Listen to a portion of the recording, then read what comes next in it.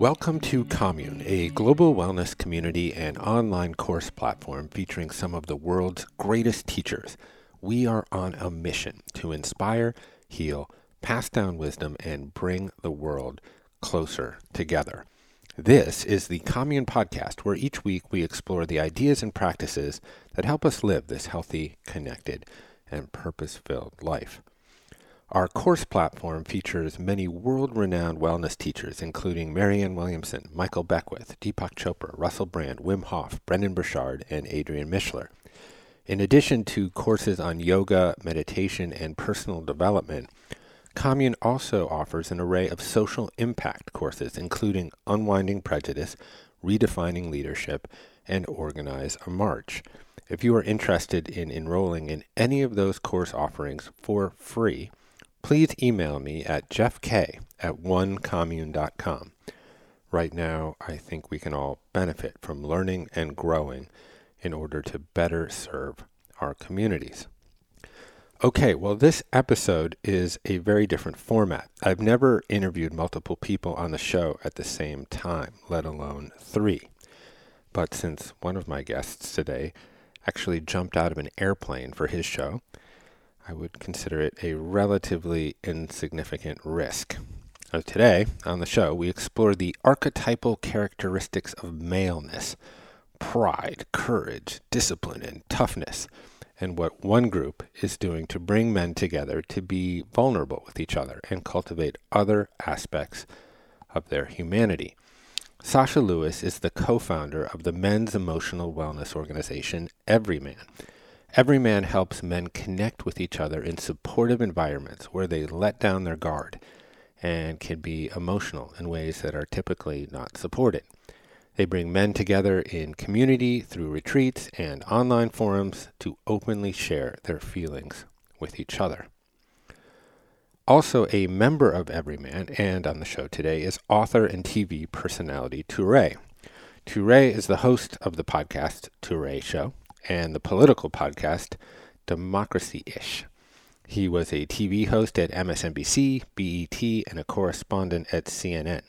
He has published 6 books, including Who's Afraid of Post-Blackness? A Look at What It Means to Be Black Now. And last but certainly not least, I welcome founder of Ever Forward, Ashanti Branch. Based in the San Francisco Bay Area, Ever Forward provides support groups for African American and Latino males to take their masks of masculinity off and get real with each other about their feelings. Ashanti is just launching the Million Mask Challenge, engaging men in a process of self-reflection by taking off their masks. On this episode, the four of us discuss a variety of topics focusing on toxic masculinity both broadly and its specific relationship to the African American community. We discuss mass incarceration, policing, what defund the police actually means, and how the Black Lives Matter movement is different from past civil rights movements.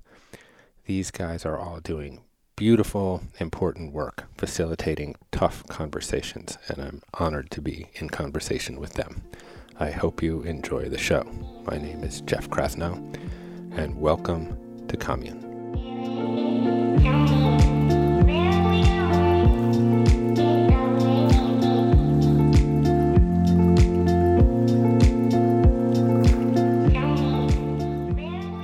Ashanti Branch from Oakland, California. I was raised by a single mother, and the journey of fatherlessness adds a lot of flavor to my life. I think the journey of trying to figure out what it means to be a man when there was no man there helping you to figure those things out has always been one of those things I constantly reflect back to in my life.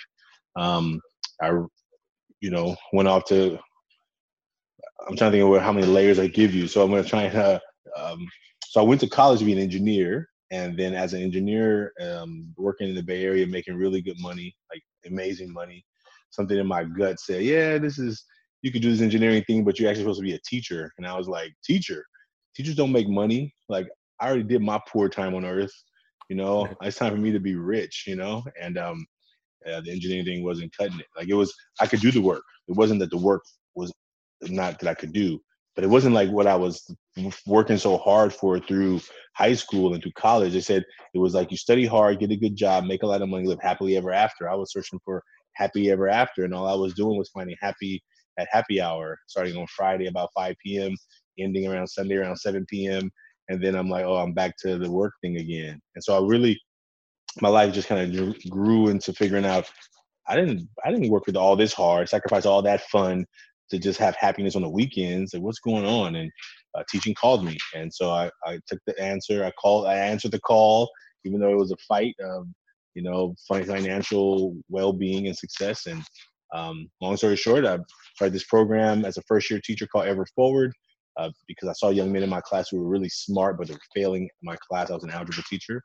And that journey took me to being a part of a documentary called The Mask You Live In, which is about American masculinity. And currently we work all over the world with a campaign called, which is actually launching now, called the Million Mask Movement, to collect 1 million masks from around the world. And really the mask is a representation of like what we let the world see. Like, what are the things we let people see about us? And then the stuff that's behind the mask, stuff we don't talk about, we don't let people see. And I think that that idea of loneliness and that no one understands me, no one gets me, is causing a lot of challenges in our world. And so our work is focused primarily on the young people. We do work with teachers, parents, some corporate companies, and then there's global work we do with the 100,000 masks. Or actually, it was called 100,000 masks in the beginning. It launches right now this Friday, 1 million masks. So I'm still saying the old name, but same work. Yeah, you upped it 10x to 1 million. That's right. Well, we add 1 0. It was all we did is add a 0, and now it's a whole another world, Yeah. Thank you, man. And I watched the documentary last night, and it was so moving. Couldn't get to sleep, but because my brain was going and going. And I want to. And there's a bunch of things I want to ask you about your process. And there's a scene in the middle of the documentary when you're working with a bunch of kids in a circle. But maybe we'll go around this circle first, and then we can come back to that. So I guess we'll bring it to Brooklyn. I assume that's where you are, Toure. Well, Sasha lives to the west of me, so. Yeah. Okay, fair enough. But I'm upstate right now, so I'm not sure where I land, but I probably am still west of you. All right, so I'll jump in. Yeah, I'm Sasha Lewis, and I am a New York native. I'm a Brooklynite currently. I am the co-founder of Everyman, which is sort of the glue that's brought in Ashanti and Toure together with me. We're an organization that's about giving men permission to share and feel emotions in ways that we haven't been taught and modeled previous to now. And it's a men's emotional wellness platform, if you will. And it's been a real honor for me, in some ways, as Ashanti's talking about purpose and work, being able to now be a 50-year-old man and had a career in digital media and in kind of cultural experiential event space, running a company called Flavor Pill, which I sold back in 2018, and being able to now fully invest in purpose-driven businesses and in projects and communities like Everyman. It definitely doesn't feel like work in the way that Ashanti was talking about, where I'm just trying to finish the day so I can go have some fun. Not to say it's not full of challenges, but I'm grateful that I'm doing work that I think has real meaning in the world. And I am committed to kind of bringing part of the name, is the namesake of Everyman, is that, we're bringing men from all different races and creeds and socioeconomic backgrounds and political philosophies. And it's been fascinating to do this work and to see how much similar we are than we think. There's so much otherness and so much of this idea of especially men in the masculine sort of culture, right? Of like one-upping each other, trying to outduel each other, trying to be more successful or have a more attractive wife or a house or whatever it is that we can sort of, measure up against each other. And part of the work that we've been able to, I think, sort of allow for us to do is that we recognize that we're all humans, right? And we're all just struggling. And, these masks that Ashanti talks about, like we all have them. and sort of being able to unarmor ourselves and to be more authentically who we are gives us permission to actually, be a full spectrum human, right? Be someone who has emotional intelligence and intellectual intelligence and physical attributes, and whatever sort of formula that comes up with for each of us. So yeah, it's an honor to be a part of Everyman, and to be doing the work out in the world that's so necessary right now. And I'm excited for the rest of our conversation. And I think we'll probably do a little bit of our work through this as well, so we can kind of show people what this is all about, and hopefully model some vulnerability and some authenticity that probably is a welcome sort of moment for people to hear and see from men. And obviously also be talking about things like race, right? This is a big thing for men. It's an uncomfortable space for me, I know, and I'm excited that I'm glad that we're open to having that conversation together. Yeah, thanks, man. And I might also add that you celebrated Father's Day for the last time as a fatherless human being, or as a progeny-less human being. You're about to be a dad, which I suppose brings this work into even greater importance and relief. And you should feel free as a newbie, for me, because I've never been to a meeting. You can. I'm happy to be kind of like a pledge or a guinea pig in this process. So if you want to take me through some of the kind of rites and rituals of the process here, absolutely, I'd be really interested in that. I mean, one thing is that they don't demarcate a hierarchy of like, you're new, so you're lower.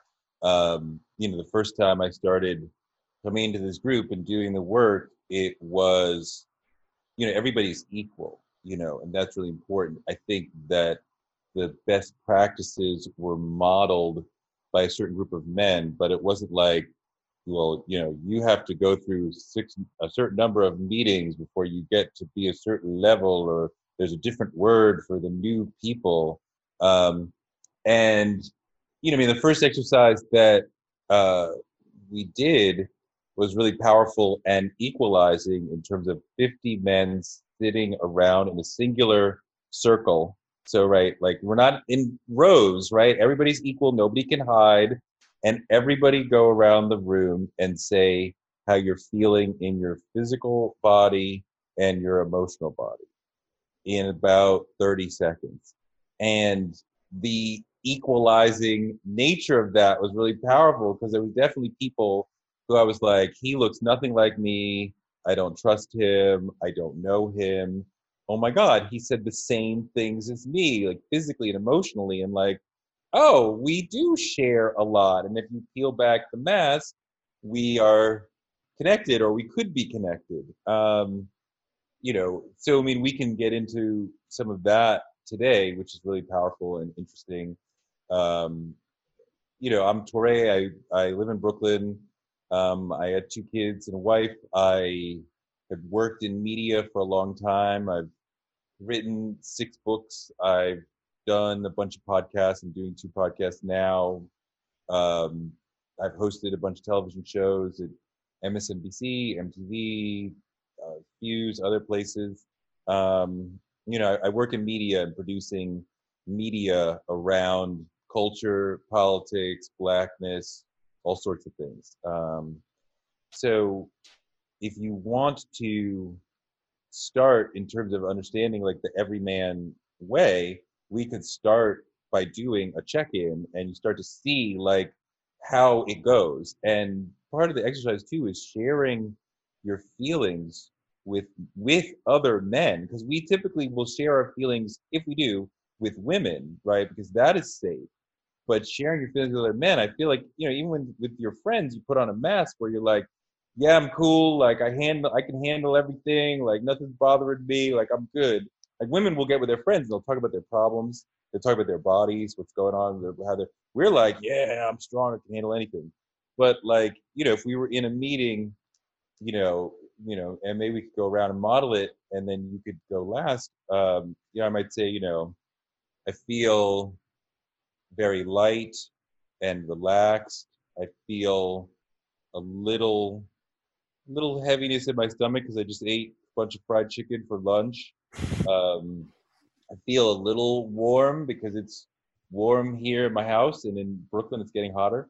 I feel like emotionally light and welcome because I'm with two guys I know really well who are very emotionally open. So I feel comfortable being vulnerable, and I feel happy to be doing this because what I'm really supposed to be doing is my taxes. So I'd rather be doing this than that.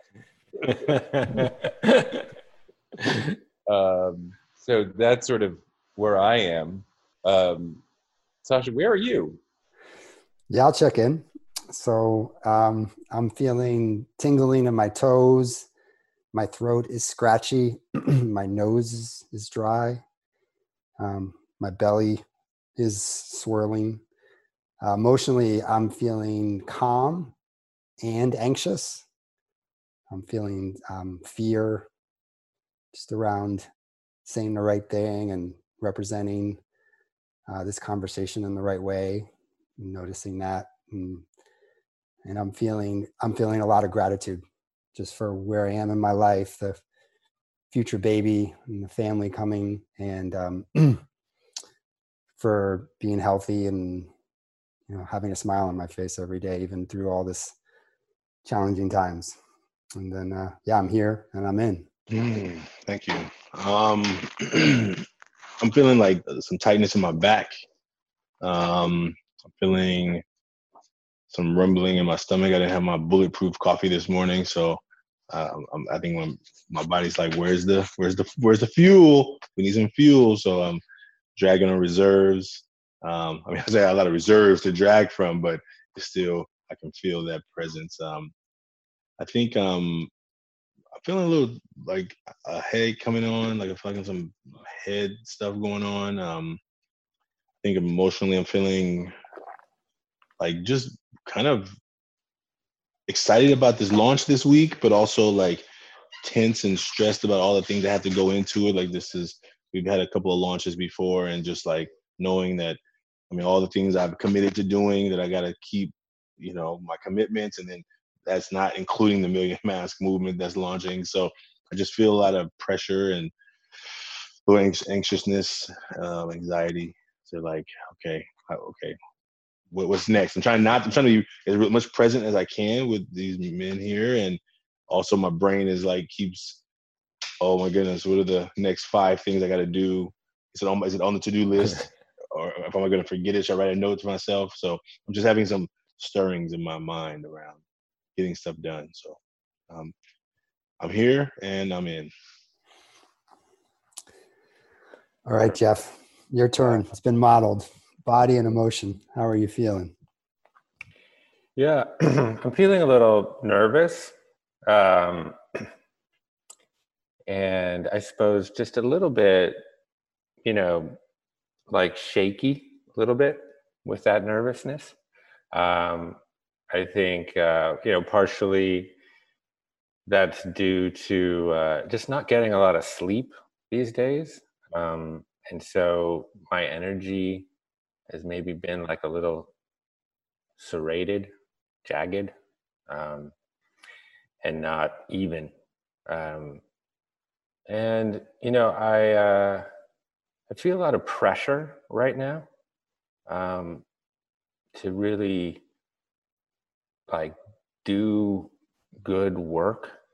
I've been writing a tremendous amount and like searching for words as kind of vessels for emotions and feelings,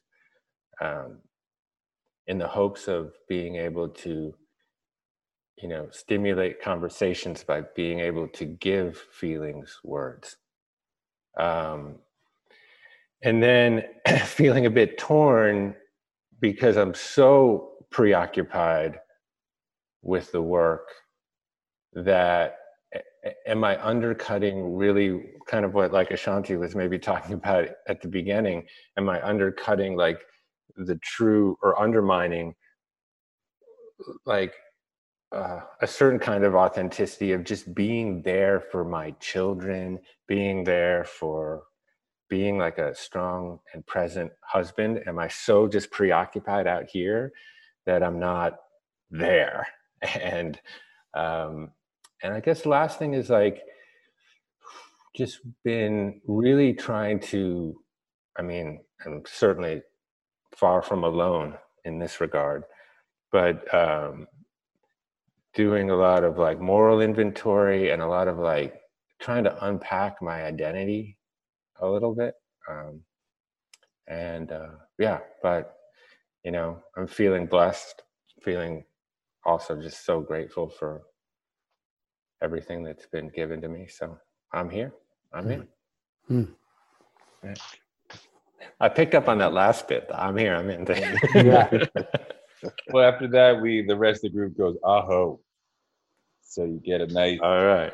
resonant response to your call. So you feel even more connected. Beautiful. Yeah. The mask feels like such a metaphor, for the work that's being done. And, I feel like maybe that'd be an interesting just thing to unpack for people that kind of haven't been connected to that metaphor. And Ashanti, I mean, as I referred to specifically before, it's like that work that you're doing with, I suppose, mostly kids, young adults. But what I saw in the documentary, where you're really unpacking that metaphor of the mask, but really doing it very directly with even like a piece of paper with a mask on it. I wonder if you could kind of describe that exercise and that work, to kind of help maybe just unpack that metaphor a bit. Yeah, thank you. So when they invited us to be a part of this documentary, they wanted to film me and the work Ever Forward. And I said, well, our best club is doing the best is over here at this other school, Arise High School. And they were like, well, where are you at? I said, well, I'm at Fremont High School, which is actually, I was a dean and it was my alma mater. And I said, well, this club's not going so well. We're still in our building stages, like those first couple of weeks or months together, because young men weren't checking in. They weren't actually opening up to like the real stuff that was going on with them. And because I was a dean, I knew more about them than they were telling each other. But all I could do in a circle is just to hold whatever they had told me in my office confidential. But in front of each other, they were like, "I'm good. I'm fine. I'm cool." And I think that what I knew that I had to try and do is get them to talk about it without talking about it, because they refuse to talk about it. Especially imagine we got cameras now, right? So the activity was like, well, how about I have them just write it? And the idea of the mask was, well, how about we just use the mask as a metaphor for what I'm letting people see? So the front of the mask is, here's what I'm letting people see about me, right? And if I think about what's on the back of the mask, there are things that I'm not letting people see, things that I don't talk about, I don't let people see. And so that was when we originally did it with the pieces of paper and we threw them at each other. So the campaign from that has evolved, right? So I have masks all over my office. We collected over 44,000 masks from 16 countries. So the campaign is growing. And so now that we're moving into this Million Mask movement, which is launching this Friday, I'm gonna just show you a mask. Hopefully your screen will see it, but I'm gonna do my best to make it in the right angle. So this is a mask. You see, this is a 13-year-old male from Jacksonville. And then you see the front. Can you read a couple of words from the front of the mask? The left side? My eyesight's not that good. Okay, so I'll tell you. So it says, good. No, thank you. So it says happy, outgoing, funny, athletic, loving, smart, talented. Impressed. Normally we just do 3 words, but this person felt really passionate. And then if you look at the back, it says sad, PTSD, scared. Like, this is depressed. This is a 13-year-old, right? And so what we see is whether the people are 13 or they're 53, right? Here's a 53-year-old man, right? From Oakland, right? And so on the front, it says, everything's okay. Mr. Normal, funny, clever, upbeat, And then the back says stress, concern, awkward, uncomfortable, issues, tied in knots. And so even though they have more sophisticated language if you're 53 than you're 13, it's similar stuff, same stuff we were dealing with. And who do we talk about it? We in our campaign, we're not saying you should not have a mask. That's not what we're trying to do. We're trying to say people, you have a place that you can go, like every man, like other men's circles around the world, but you can go and take it off. So you're not walking around every day pretending that everything is fine, even though it's not. And if it serves you to pretend everything is fine, great. But what we see as our jails are full of men, 94% of people in jail are men. We see that it's not working. It's not working in all the ways that we hope it will work. It usually ends up coming back. The domestic violence situation, you think about all these factors of where men are hurting, and you can see it in the actions and the results. And so that's some of our work. And so what we've been doing is asking people, inviting people to make a mask, and they draw a picture and 6 words, and they submit it. They can submit it on our website. They can mail it into us. This next movement is going to ask people to just take a picture of themselves with a mask, whether there's one of these masks or whether they're using a bandana as a mask, whatever mask that they're wearing, like physically now, because we're physically seeing masks all the time, right? And before we were seeing them, we just didn't know we were seeing them.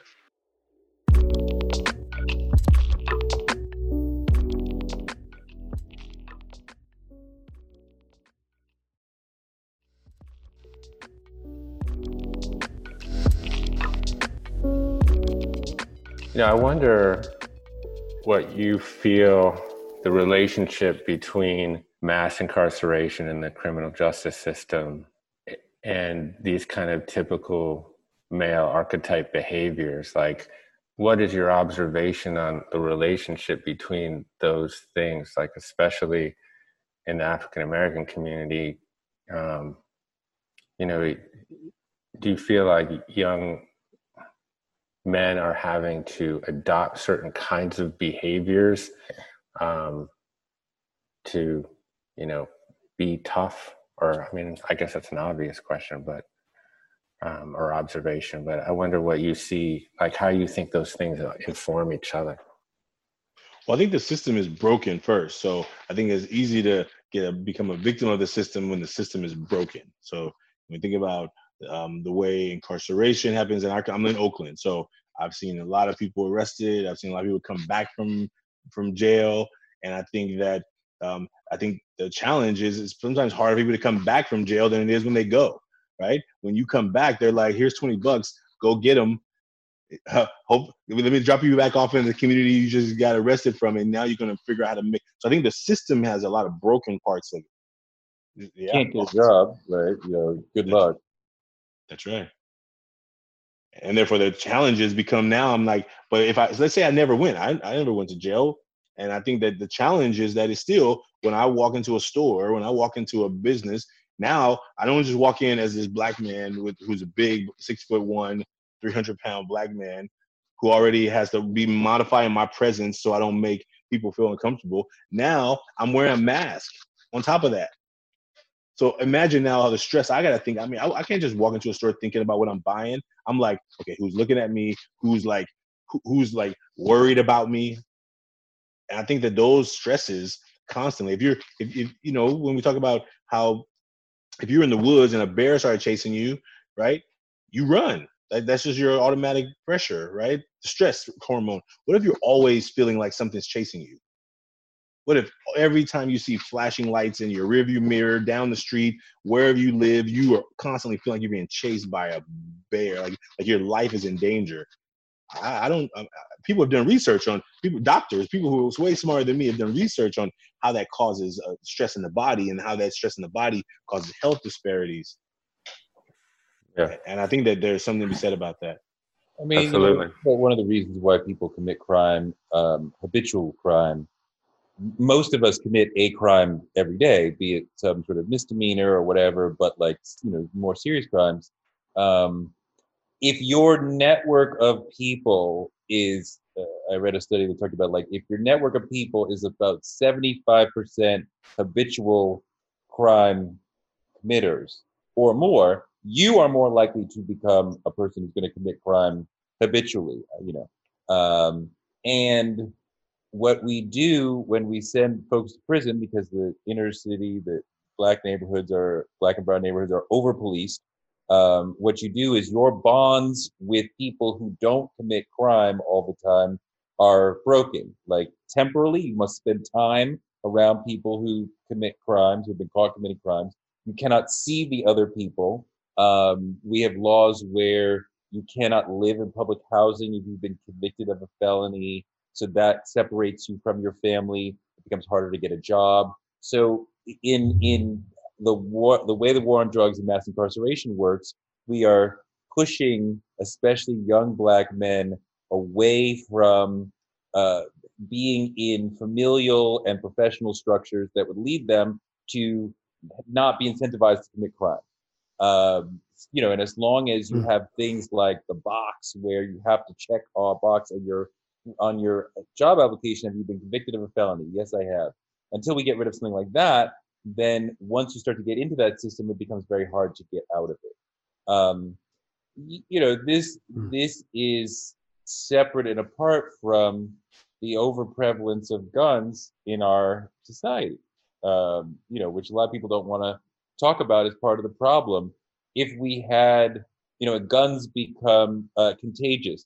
If one crew in the neighborhood has a gun or two, then your crew needs to get guns to be able to protect and be on the same level as them. So now we're in a sort of arms race, right, which doesn't stop. And now you're competing with the cops on firepower. And so until we can start to address these sort of things, I mean, the future that would be positive for me involves not only less policing, but less illegality. So like things like making drugs legal, right? Putting far fewer people in prison, making it easier if you do go to prison to return from that. Because we don't talk about how policing and prison are in and of themselves criminogenic. They create criminals and criminality. There's a lot of things that we need to do to help people, which is not just their own pathology, but the structures we're putting around it. Yeah, I mean, the culture of criminality, I think the points that you bring up are really poignant and prescient and interesting. I mean, and I'm curious about, how you guys feel about sort of defund the police. Obviously, I mean, what you're touched on was that what the policy actually, or what the slogan actually represents, are a lot of the things that you just talked about or enumerated, which is, taking police, not only decriminalizing certain kinds of activities, but taking police out of the militarization of like domestic disputes and other forms of things where they really have no training and they really just shouldn't be involved in. These are mental health issues or other kinds of things. I mean, one thing you have to think about is the police are not incentivized to create public safety. They are incentivized to make arrests and to claw money from the public. There's no reason why the police need to be involved in parking. Why is that even part of their responsibility? Because that helps claw money from the people for the city and the state. And one movement we've seen over the last 20 years is that people want less taxes, but they want the same amount of public services. So how does the city make up the difference? By clawing money from the citizens by charging them with small offenses. But more than that, police officers are incentivized to make arrests. Every time an officer makes an arrest or a citation, they must go to court to speak on that. Every time they set foot in court, they are getting overtime pay. So they are being literally paid a bonus for every arrest and citation they make, even if they get to court and it gets knocked off. And in a lot of areas, you have things like if you set foot in court, you get the first 3 hours are guaranteed, or the first 4 hours, the first 8 hours are guaranteed overtime. no matter how much actual time you spend there. Also, there's things like quotas in terms of you can't say, Sasha, you have to make 20 arrests a month. But if Sasha is bringing in 15 callers a month, the commanding officer is looking at Ashanti like, you got to be in the ballpark or you're not doing your job. Why is he getting so many more than you? But also, when you want to move up, they look at how many arrests have you made? You can't say, I didn't see anything because I was on my post being visible and nobody did anything. No, you were not doing your job if you're not making callers. So, just to begin with, and a recent New York Times study, only 4% of what they're doing with their time is actually dealing with violent crime. So, the notion that we need armed warrior mentality, no responsibility, no transparency people who lie all the time, traveling through our cities looking to make arrests, that is insane. And permission to lie. And I can outline more clearly a vision of what a post-police world looks like. But for the people who say a world without police would be chaos, I would move that, at least for me and Ashanti, the current world is chaos. And the notion that I should walk around my community as a tax-paying parent and be afraid every time I see a cop, when many cops say, hey, Torre, what's up? Nice to see you. But I'm still afraid when I see him. That's insane. And that should not exist. And I think, thank you, Torre, for that. I appreciate that. One of the things I experienced and I've seen here in San Francisco, a man with a mental health issue who had a knife. He was on the sidewalk and he got shot by more than 10 officers, like with a knife. Just a couple of weeks ago in Walmart, a man having a mental health issue, obviously, 2 officers. This man gets shot inside Walmart. Like the idea that officers who have supposedly have been trained, who have such a little tolerance for stress, there needs to either be better training, there needs to be better whatever. But also, why are we sending a person with a gun to help a person with a mental disability? We're criminalizing mental disabilities. So we criminalize drugs, right? Drug addiction, right? So I think that if we don't begin to, like, when people hear defund, they think you're talking about take all their money away. It's like, well, we need to put money in the right places. When somebody has a flat tire on the side of the road, why are we sending a police officer to engage a person who's already in fear? When I saw the Philando Castillo murder, I was in Starbucks. I literally didn't think I thought it was a car when its car stops and people yell and I thought it was that. And when I saw what I saw, literally I couldn't breathe. And immediately, right after I watched this, 2 police officers walked in Starbucks. Do you know, I could not, I was like, I need to run. I hadn't done anything. I'm sitting in Starbucks trying to do work, but I can't breathe. I don't even, like, I'm thinking if I leave quickly, they're going to, like, really think I'm doing something. I was like, I have all the thoughts in my mind, like, I'm about to die. And I think that what happens is we send police in all the time and they have no skills. They have no they don't work. They don't live in the communities they work in, most of them. Oakland, we have so many white police officers. Now, I mean, none more white police officers, but they don't live in Oakland.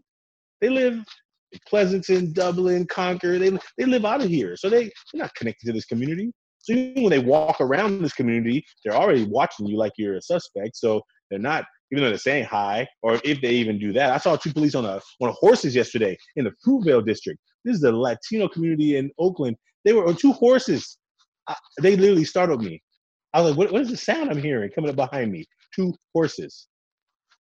I don't have any more words for that. But just the fact that what's happening is this idea that we have a community, that we're supposed to have people that are there to protect and serve. And even when people are going through trauma, they don't want to call them because they're afraid of how they're going to escalate things and make it even worse. No, exactly. The first time somebody talked to me about police abolition, I was like, well, what would you do in a world without police? And they said to me, think about how many times the police show up and make the situation worse. And like, that is generally my expectation, especially if it's an ongoing situation, they're going to make the situation worse. Because partly what Ashanti is referring to is the notion of having specialists come out who have lots of different training and thoughts on many different ways to de-escalate and handle a situation. The police arrive, and the questions really come down to, who do I arrest, who do I shoot? Which is certainly not helpful in a mental health situation, in a domestic violence situation, in a homeless situation, to say nothing of the situations where cops are being aggressive to people who have done nothing wrong and are not threatening anybody. But generally, folks think, authority must have some reason why it is behaving this way, when quite often, as Black people, we know, no, quite often, I mean, how many times in the last 3 weeks have we seen officers be aggressive and violent and offensive toward peaceful protesters? Many times. Hey, Ashanti and Tori, just to kind of drop into a little bit of the everyman work, like, can we go a layer deeper? And like, Ashanti, when you're talking about what's happening in Oakland and what you're feeling, like, I'll say for myself, I feel fear, I feel shame, I feel anger, and I feel love for you. I feel like I want to support you and love you, and I'm not sure how to do that. So yeah, what is that? Can you kind of step back into that space and kind of move into the emotional space of where you're coming from there? Because you're both highly intelligent, and you're so knowledgeable in this space. And I also think it's really helpful, I'll just say it for me as a white man, to witness that from you too, right? To see like, what's that emotion? What's behind all of that passion and that knowledge and wisdom of what the situation is and what needs to change? Well, I think the first thing for me is fear. I mean, I have a brother who has schizophrenia, paranoid schizophrenia. My brother don't even answer my questions directly. So I'm always afraid of him walking around Oakland. He's not, my brother doesn't want to hurt nobody, but he has challenges. Like, he irritates me, and I love him. You know what I'm saying? So it's like, I'm worried about him encountering a police officer who asks him a question, and my brother never answers a direct question. So like, police who get irritated, we don't answer their questions. Well, he's not going to answer your question. You don't answer my mom's questions to him directly. He always goes to the east and then back, and he comes back, and then you ask it again. Like that. If police don't know how to navigate people who are just struggling, I feel fear. I feel every day. My brother will call me if I like promise him I'm gonna take you to get a burrito. He will call me 18 times to make sure I don't forget. Now, I haven't forgotten, but he thinks I'm going to forget. So his paranoia is that he needs to keep calling me. I'm like, dude, I'm at work. You can't keep calling me. But what happens if I don't answer his call, he gets more worried. He calls me even more. So I have to keep answering the call. So I'm stressed about him out there in the world dealing with these officers. And so I constantly think about it. Like, you can't, there's certain things you can't turn off. Like, if you're a parent and you have kids, like they go out to a date or a movie, you may be thinking about them from the time they leave to the time they get back. Sometimes there's things you can't turn off. And so I think that what I feel is fear. I feel fear for him. I feel fear for myself. Because I think I'm a little smart. So when I get pulled over, when I was 18, I would always talk back to police. I talked back more to police when I was 18 than I do now, because back then they weren't regularly just shooting us in the middle of the street. Like now, I feel like, okay, just give me the ticket. Whatever you want to write the ticket for, write it. I have nothing to say, because I feel like I'm not gonna make it home. You just were less aware of it because it was not the era of ubiquitous cameras. But the murder rate was not any less. I mean, like, there you go. I definitely feel an anger because if we had not had video of Rodney King getting his ass beat, and he said, yeah, 15 cops just sat there and beat my ass for half an hour, would you have believed him? I would have believed him, but most white people would have been like, yeah, right. What did you do?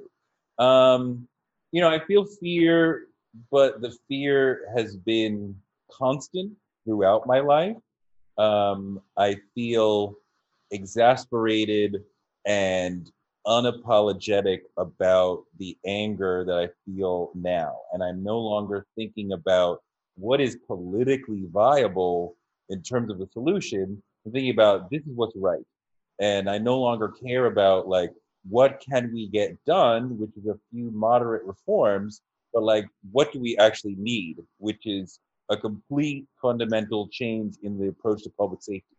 And, I think that a previous younger me would have said, well, that's not politically viable. Now I'm like, just punch through the wall, or just yell about this is what needs to happen.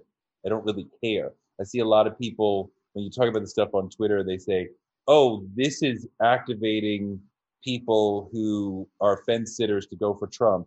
And I'm like, I'm not modulating my demand to stop killing us to make it uh, more palatable to suburban Midwestern white women who are like, oh, what did George Floyd really do wrong? Like, really, like, no, I'm not doing that anymore. Especially now when I am seeing this movement where more white people are coming into the movement and talking about it and thinking about it and taking these messages more seriously than I've ever seen. So I start to wonder if there's a chance that this time will be different, or we have pushed the rock up the hill to a new place. So there are reasons to be hopeful, um, that real change, we are on the precipice of real change, but there's still a lot of work to be done. So there's a lot of rage that needs to be accessed, and a lot of uh, rejection of shame and rejection of the white gaze that you need to have to be able to push forward and demand what you believe really needs to happen. Yeah, that's really interesting, because it sounds like you are willing just to kind of eschew political pragmatism for the right thing on some level. Because, yeah, with that, for example, with defund the police, I think that's a good example. And you're a wordsmith, and I think you can probably appreciate that kind of electoral politics has a long history of kind of law and order, prevailing. And, that notion of defund the police, if you don't properly unpack it, and you just become sort of a vector for that message, that slogan on social media, like you say, white suburban voters will be kind of like, well, I don't know, what can we do without police or whatever. People are quite clear what is meant when they say defund Planned Parenthood, when they say defund schools. Those things are clear. Only when we say defund the police are they like, oh, my brain froze. I don't understand what that means. Yeah. But yeah, like the demand is stop killing us. So I'm no longer talking about, well, can you kill us a little less? I'm even saying, why are we asking politely? Like, people want to go to like, why are people looting and rioting? And we're like, no, we're peaceful protesters. Why should we be peaceful protesters? Why should we not be rowdy? Why should we not be aggressive? Because our demand is stop killing us. Why do we have to be polite in asking for that? I mean, somebody pointed out that the whole peaceful protester paradigm is respectability politics. If we ask nicely, we'll get respect from the powers that be. Not necessarily. Not necessarily. Perhaps we need to be louder and more aggressive about it.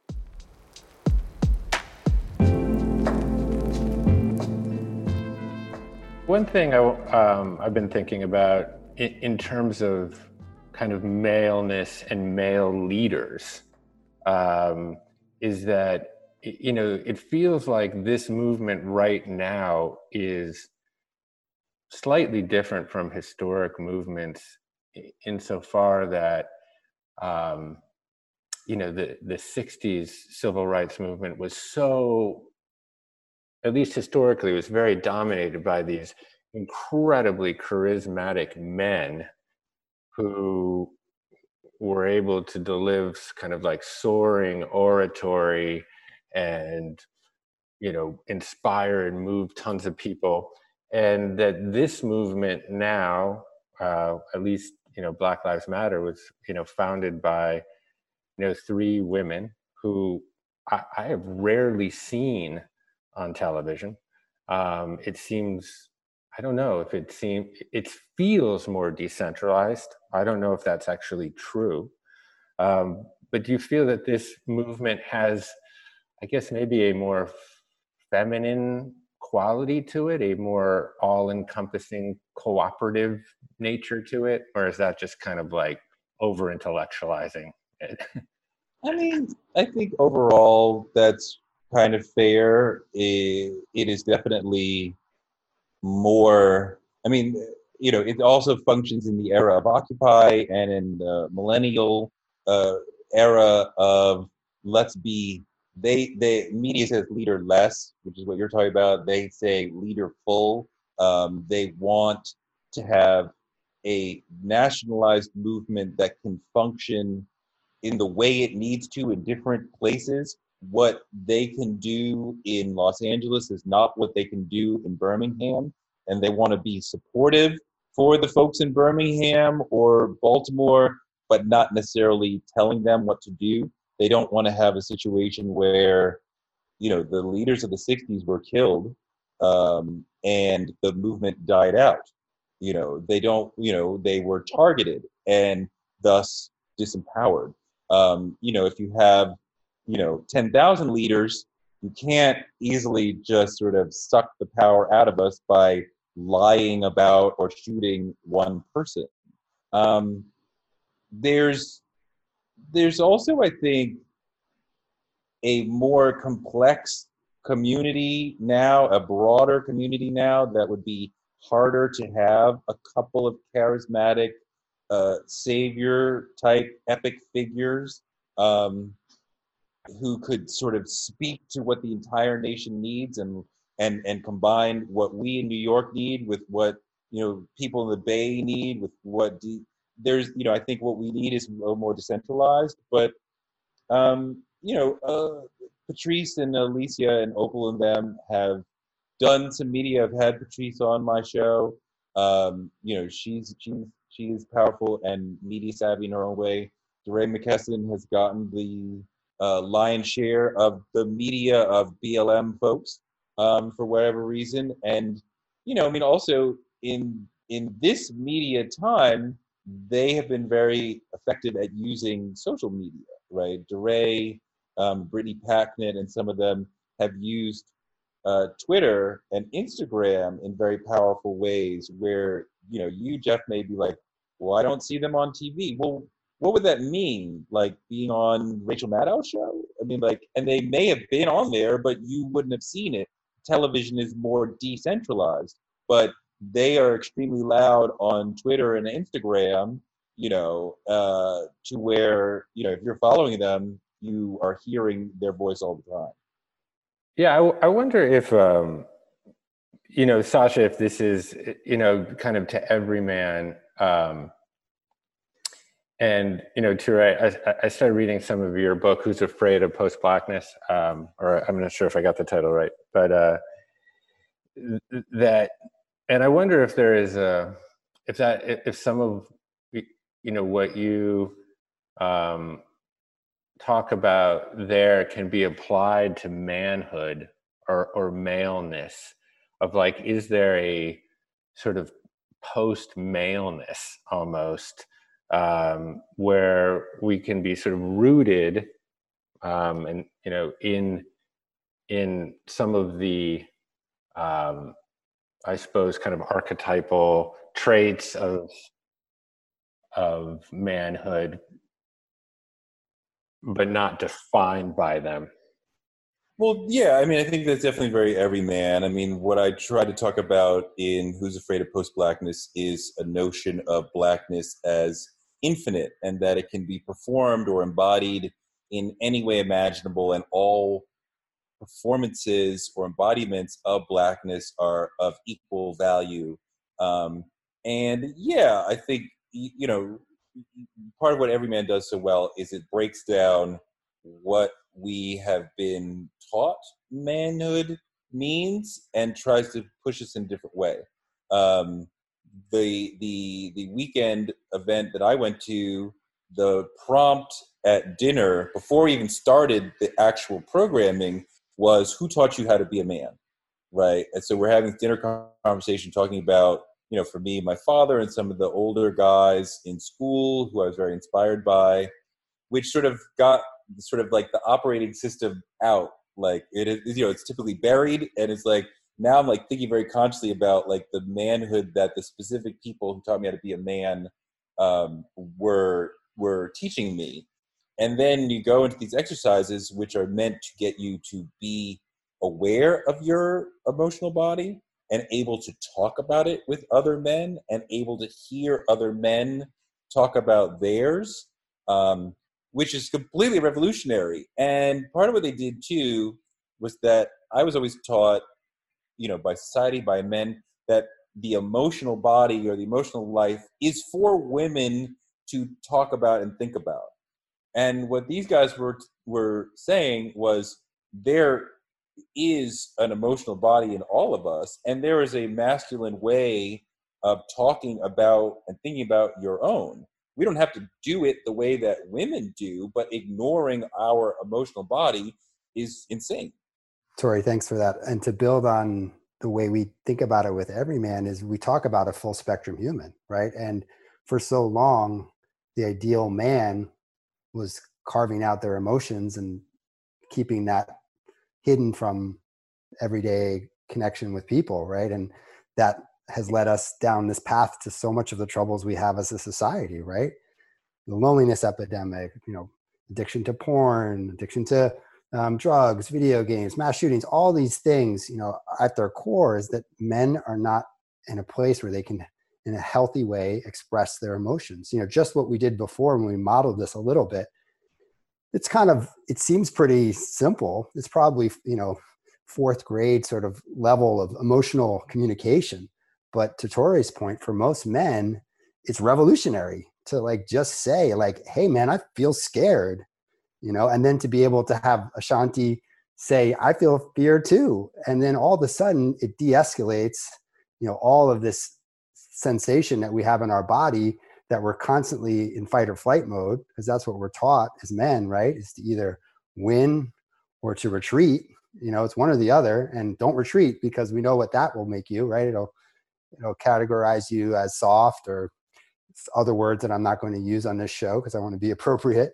And I think, you know, the way in which Me Too really outed men and said, hey, this isn't going to work anymore, right? That watershed moment, especially with Harvey Weinstein, when it was like, this is broken, you know, there's no longer an acceptable way for this to move forward. We have to change this paradigm of what it means to be a man in our society.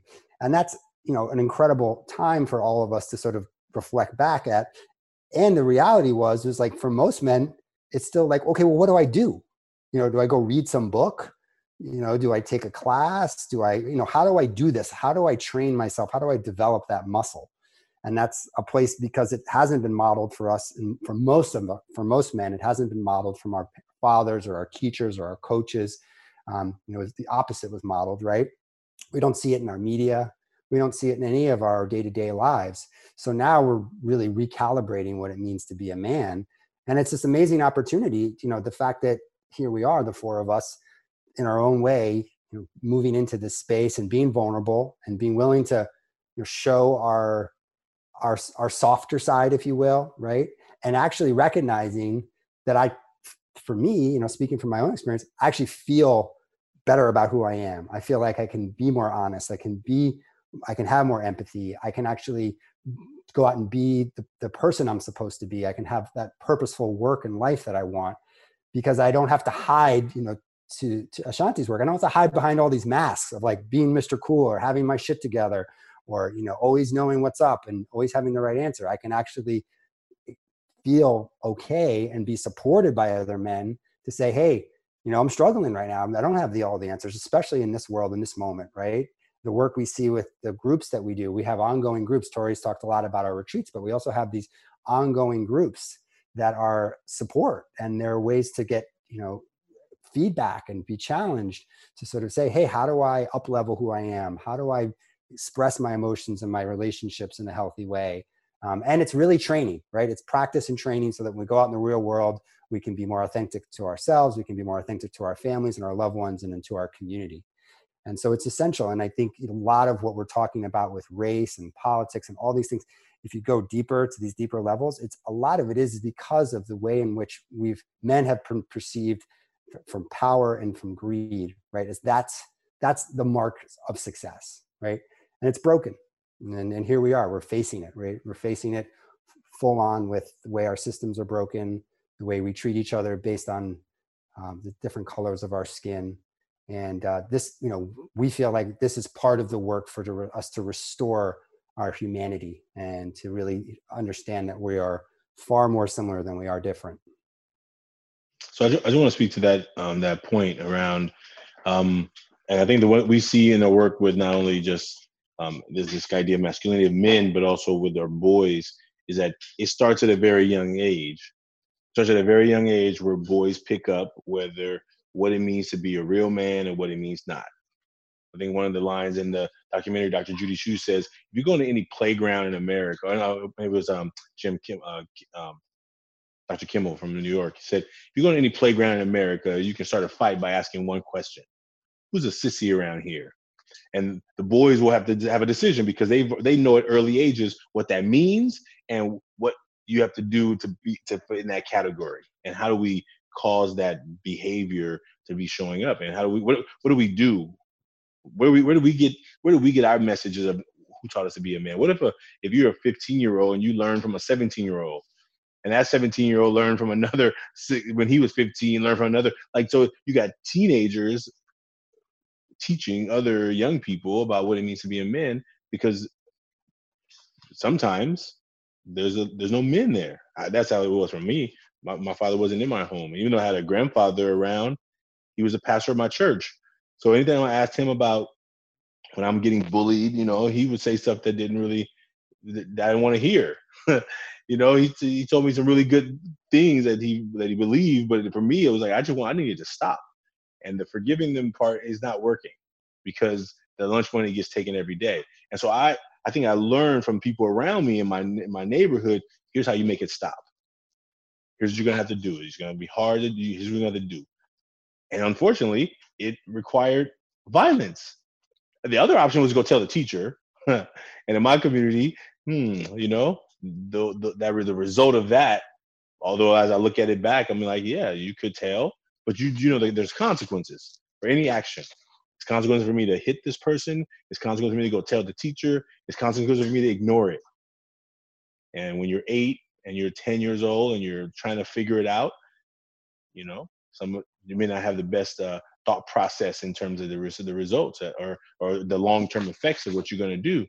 But I think that those behaviors and what men have thought of their role as in the world, some men are hurt by the fact that they are no longer expected to have all the power and have all the money and be the breadwinner. Some men, they have their feelings hurt when their spouse makes more money than them. I don't understand that thinking, but okay. But for some, that's a problem. Like they'll be feeling insulted. They feel like they're less than. And I think that's problematic in communities and families. So I think the definition of roles are different now. I mean, women don't need us to have a child anymore. They can go have their own child and raise their child by themselves. And they, you know what I'm saying? Like the way the world works is different now. So we have to adjust with that, the way the world works now. And I think that some men are able to handle that and some are struggling to try and keep it the way it was. And I think the idea is that we're creating a new language, right? We're creating a new paradigm of what it means to be a man. And so that, to your point, Shanti, around being a young boy, we hear again and again, guys that come to our retreats and guys that are in our groups and do this work, that one of the most powerful things that they get from the work is that they're able to then go teach this to their boys. They're able to say, it's okay to be scared. It's okay to be vulnerable. It's okay to not have all the answers, and like that lineage, right? And retraining us in our society to all of the toxic stuff that we learned as men, right? And the macho-ness of what it means to be a man in our society is getting broken down. And now we're just at the tip of the iceberg here, because we're in a bubble, right? You go out into other places in this country and other communities, and we see it when we do our work with Everyman. There's times when we've gotten press on sort of major news channels like Yahoo, and other sort of more wide-reaching press outlets, and we get hate comments left, right, and center. You guys are what's all wrong about being a man. This is why we're losing to China. These types of conversations and comments are coming at us.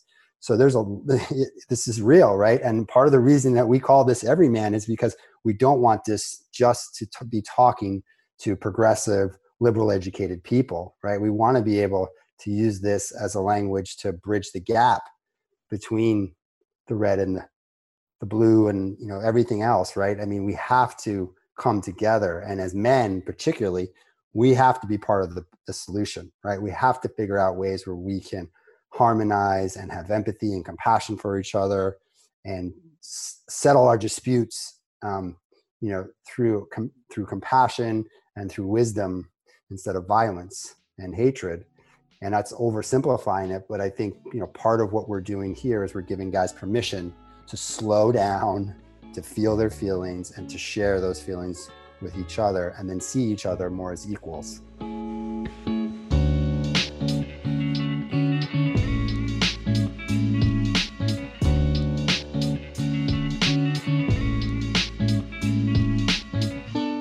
Thank you for listening to today's show. If you would like to learn more about the work Sasha is doing with Everyman, please go to everyman.com. That's EVRYMAN.com. To check out Toure, his podcasts and books, go to toure.com, TOURE.com. And for more information about Ashanti Branch and EverForward, please check out everforwardclub.org. And of course, feel free to email me directly at any time with any questions or comments at jeffk@onecommune.com. I make my best effort to reply to every email. And that's it from the Commune for this week. My name is Jeff Krasno, and I am here for you.